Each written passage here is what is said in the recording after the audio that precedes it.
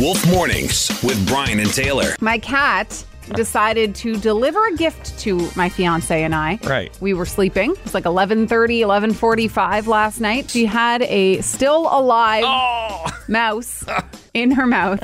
We must have startled her because she let it go. So then she was chasing it around again. This is how I envision it. At 11:30 last night, your cat, the mouse, you and your fiance running around. Literally. It's exactly what happened. Wolf Mornings with Brian and Taylor. Weekdays 5:30 to 10 on Central Ontario's Best Rock. 101.5 The Wolf.